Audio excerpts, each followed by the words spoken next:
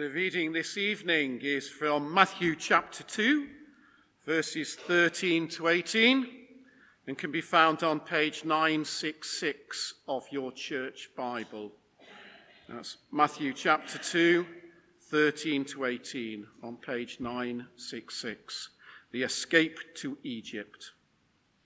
When they had gone, an angel of the Lord appeared to Joseph in a dream. "Get up," he said. "Take the child and his mother and escape to Egypt. Stay there until I tell you, for Herod is going to search for the child to kill him." So he got up, took the child and his mother during the night, and left for Egypt, where he stayed until the death of Herod.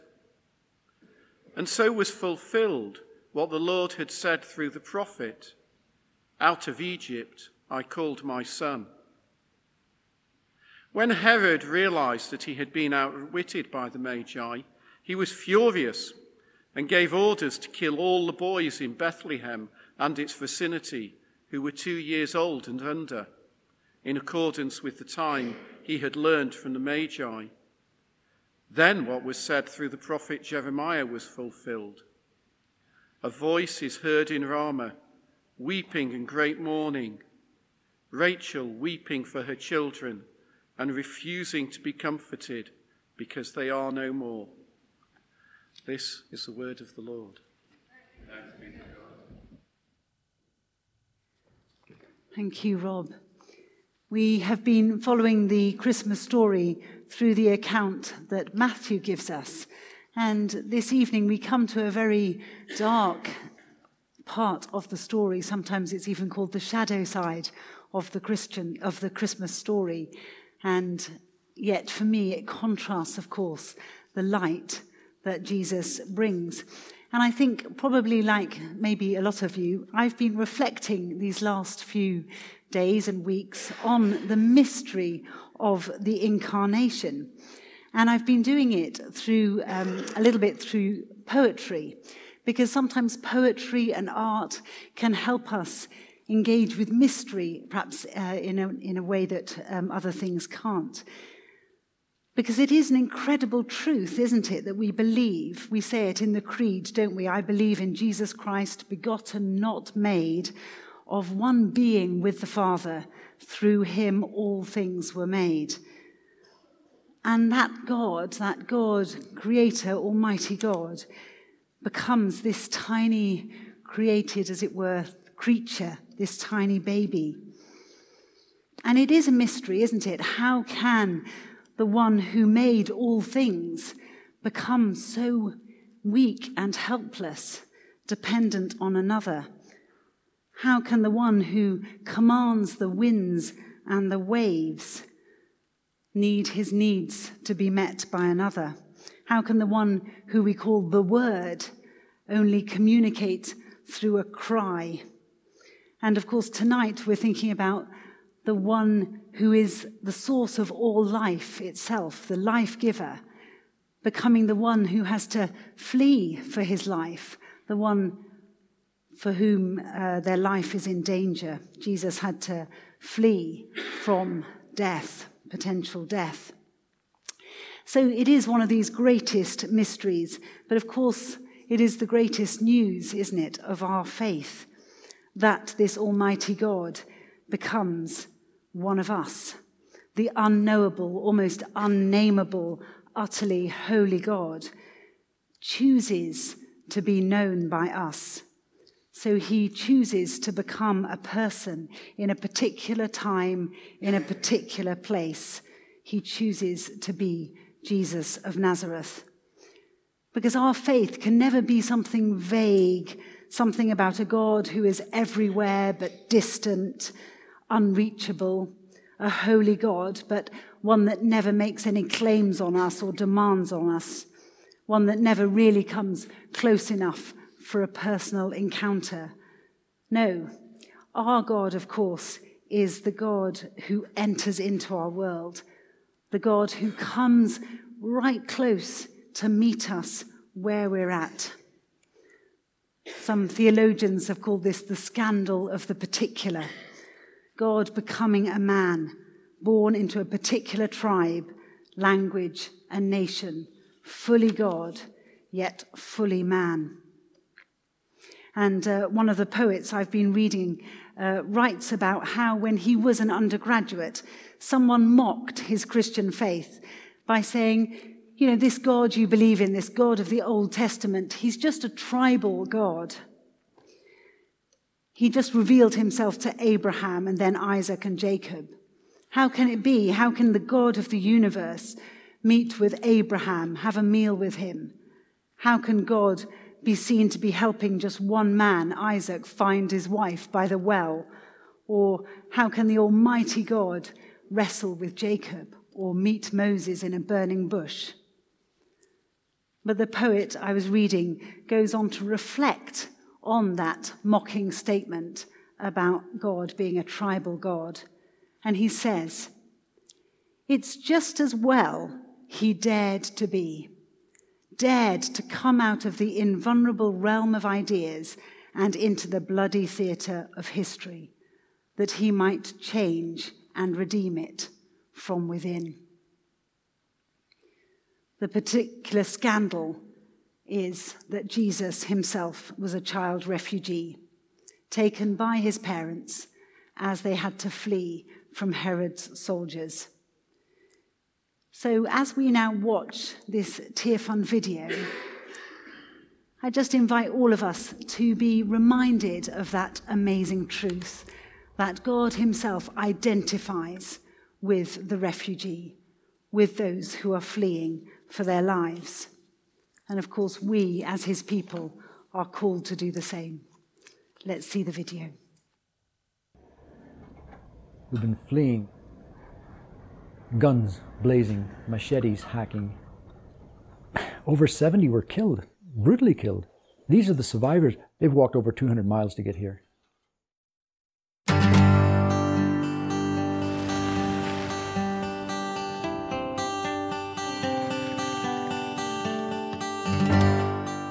It seems like I've spent my life actually believing in Jesus and his words and trying to follow Jesus where the need is greatest. I was born in this country. I grew up in this country. My parents were missionaries. And when I was 10, we had a very severe rebellion in Congo. And that left such a mark on my life. I saw real violence. I saw many Congolese who were very brutally killed. Do you know upwards of 6 million Congolese have died as a result of the violence since 1999? Upwards of 6 million. My heart's breaking.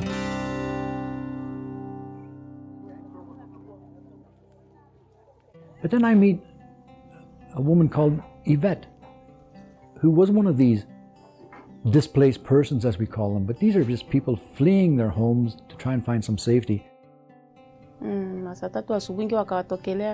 The militia came at 9 a.m.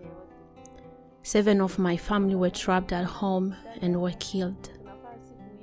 My 2 big sisters, my brother, my 3 grandparents, and my father. I was hiding at the hospital for 7 days. After that, we fled to a nearby city, where my husband was also killed. I still feel sick about it.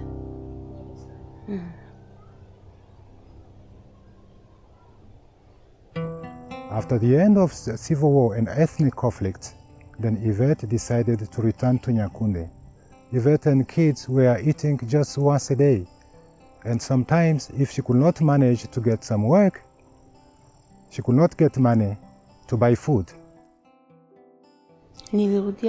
I used to do work in the field and was paid in food, clothes, and a tiny amount of money.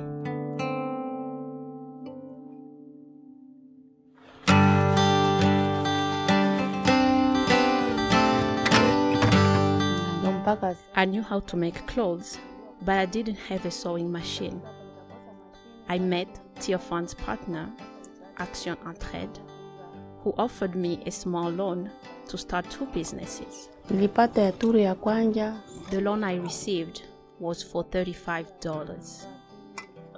I took $15 as a down payment for a sewing machine, With the remaining $20, I started a donut business.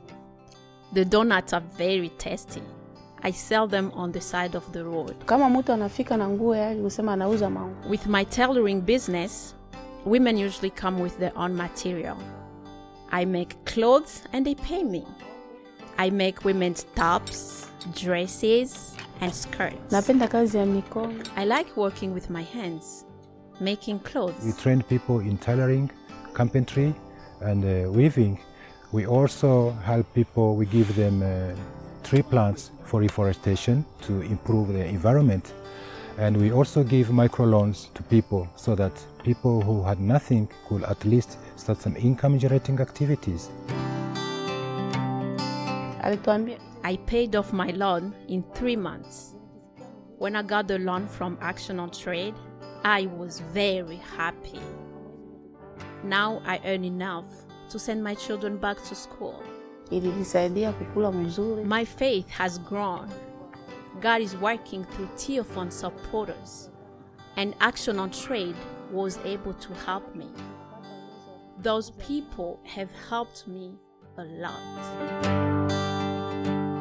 And walking around feeling these strong emotions of why are the Congolese still suffering? What is happening here? And I meet somebody like Yvette. She challenged me to say, if you continue to help me and the other women in my village, we will make this. We will do this together. My Lord told me, give a little cup of water in my name. That's what keeps me going. There are days when I'm so frustrated. Honestly, I just question, why am I doing this? And then my Lord reminds me and says, just keep giving that little cup of water because I gave all. David, please give to these folks as the Lord has given you and as the Lord continues to give. That's what keeps me going. I will never be able to give like the Lord Jesus Christ, but I want to try. I do want to try.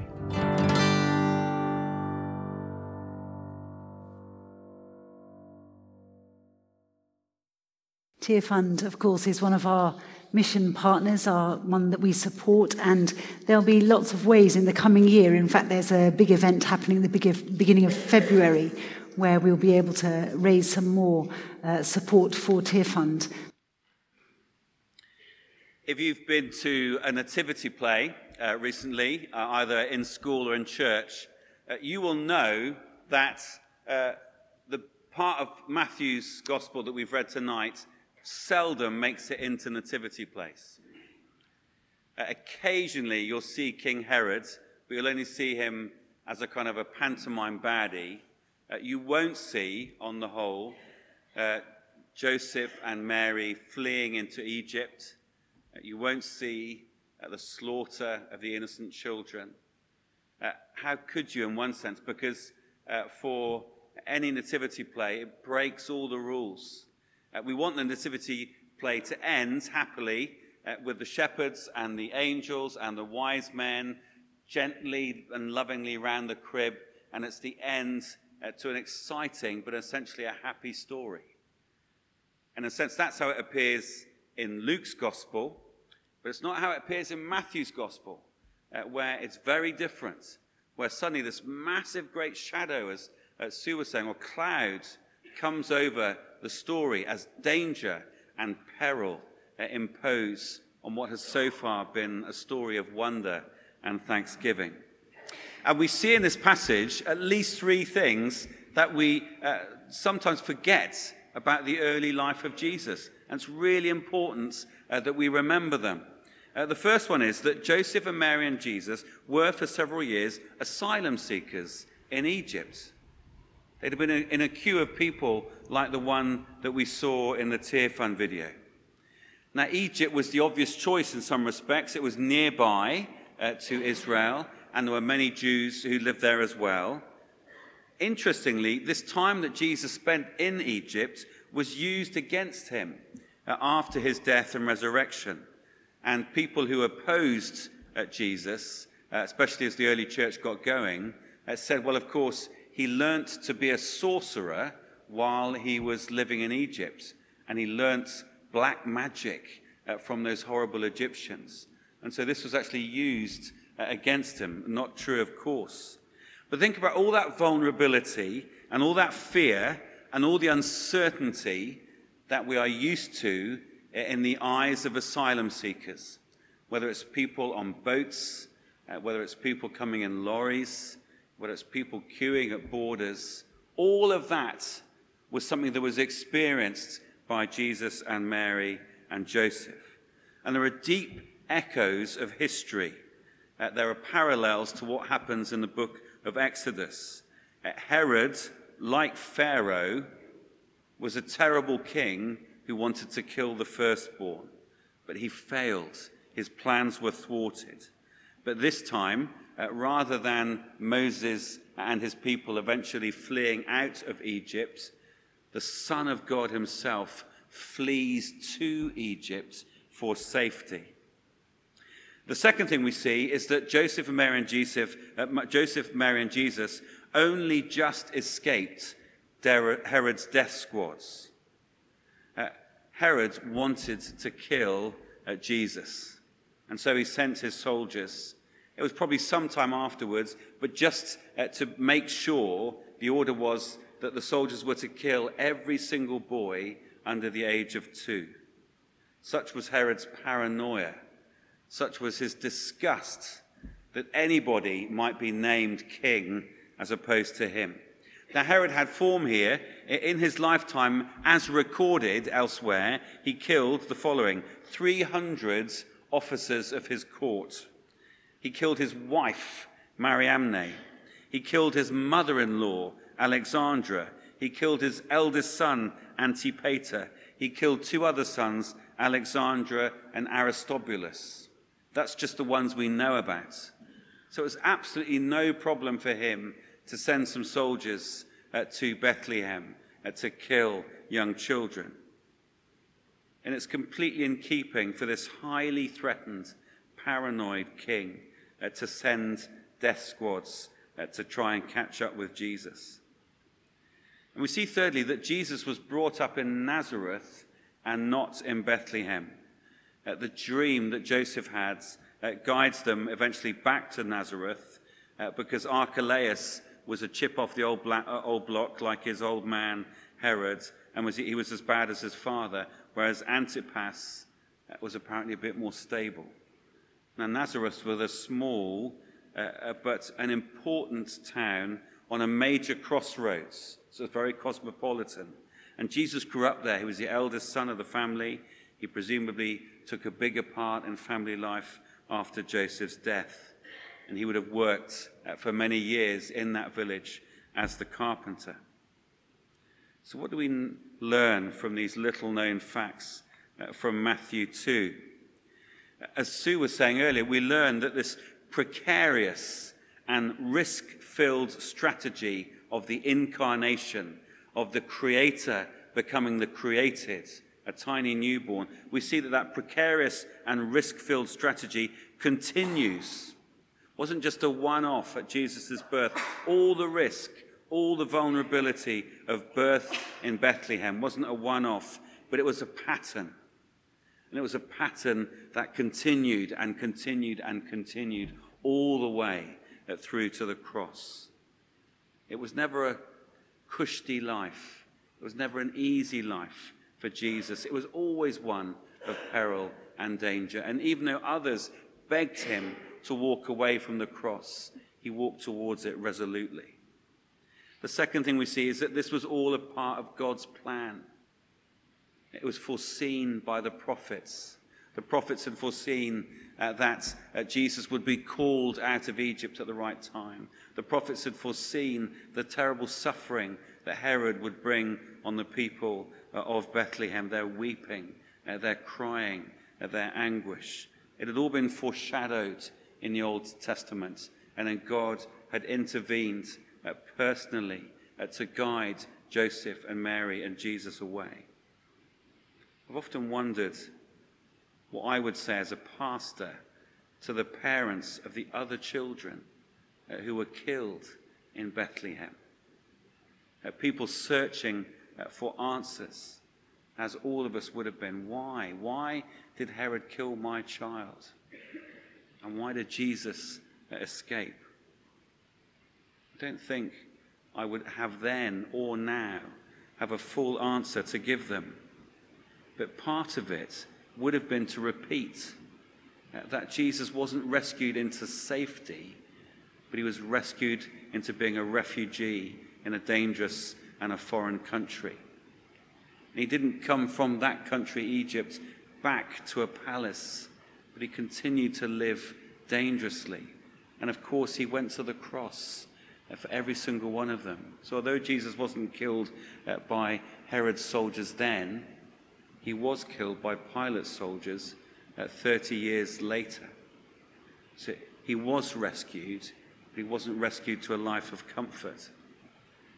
And this challenges me, and it may challenge you, that I think for the Christian, for the follower of Jesus, there is no time for prayers that are simply saying, God, please wrap me up in a big bubble and let me never come to any harm. It was never true of Jesus. It was never true of his disciples.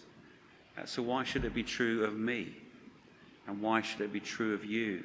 Yes, we pray for deliverance. We pray for places like the Congo where dreadful things are happening. But as we do so, and particularly as we think about God's leading on our own lives, we are never praying, I believe, that God will simply lead us to wonderful pleasure and safety and freedom from harm and freedom from hurt. Rather, we pray for healing and fortitude and resilience as we serve him. The last thing we see in this passage is Joseph. In Luke's gospel, it's Mary who's the focus of our attention. In Matthew, it's Joseph. And we see here his quiet obedience. Maybe there was a little bit of him that was really railing against all of this. God, look what you've got me into. Look at what I'm having to suffer.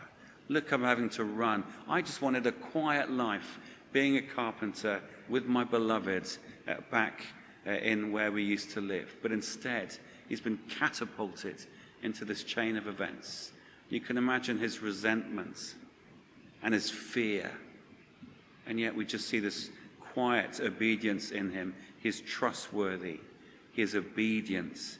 He keeps the promises that he made. And when God stops him and tells him, he is ready to go, even though so much of him may have been resistant and unwilling. So here's a challenge. Some of us need to write Matthew 2:13-23 into the way that our culture and our church and our society remembers Christmas. We can't have it airbrushed out any longer. Here's another challenge that we need to remember in our praying and thinking about the coming year. That our prayer is not primarily, God, take me to wonderful places. I'm sure he will do that. But it's keep me faithful in hard places and lead me to places where I am most needed and where I can bring love and solace and compassion. So in our time of reflecting and thinking and praying, let's remember the wonderful example of Joseph. And let's remember that God often leads us into difficult places, as well as sustaining and leading us out the other side.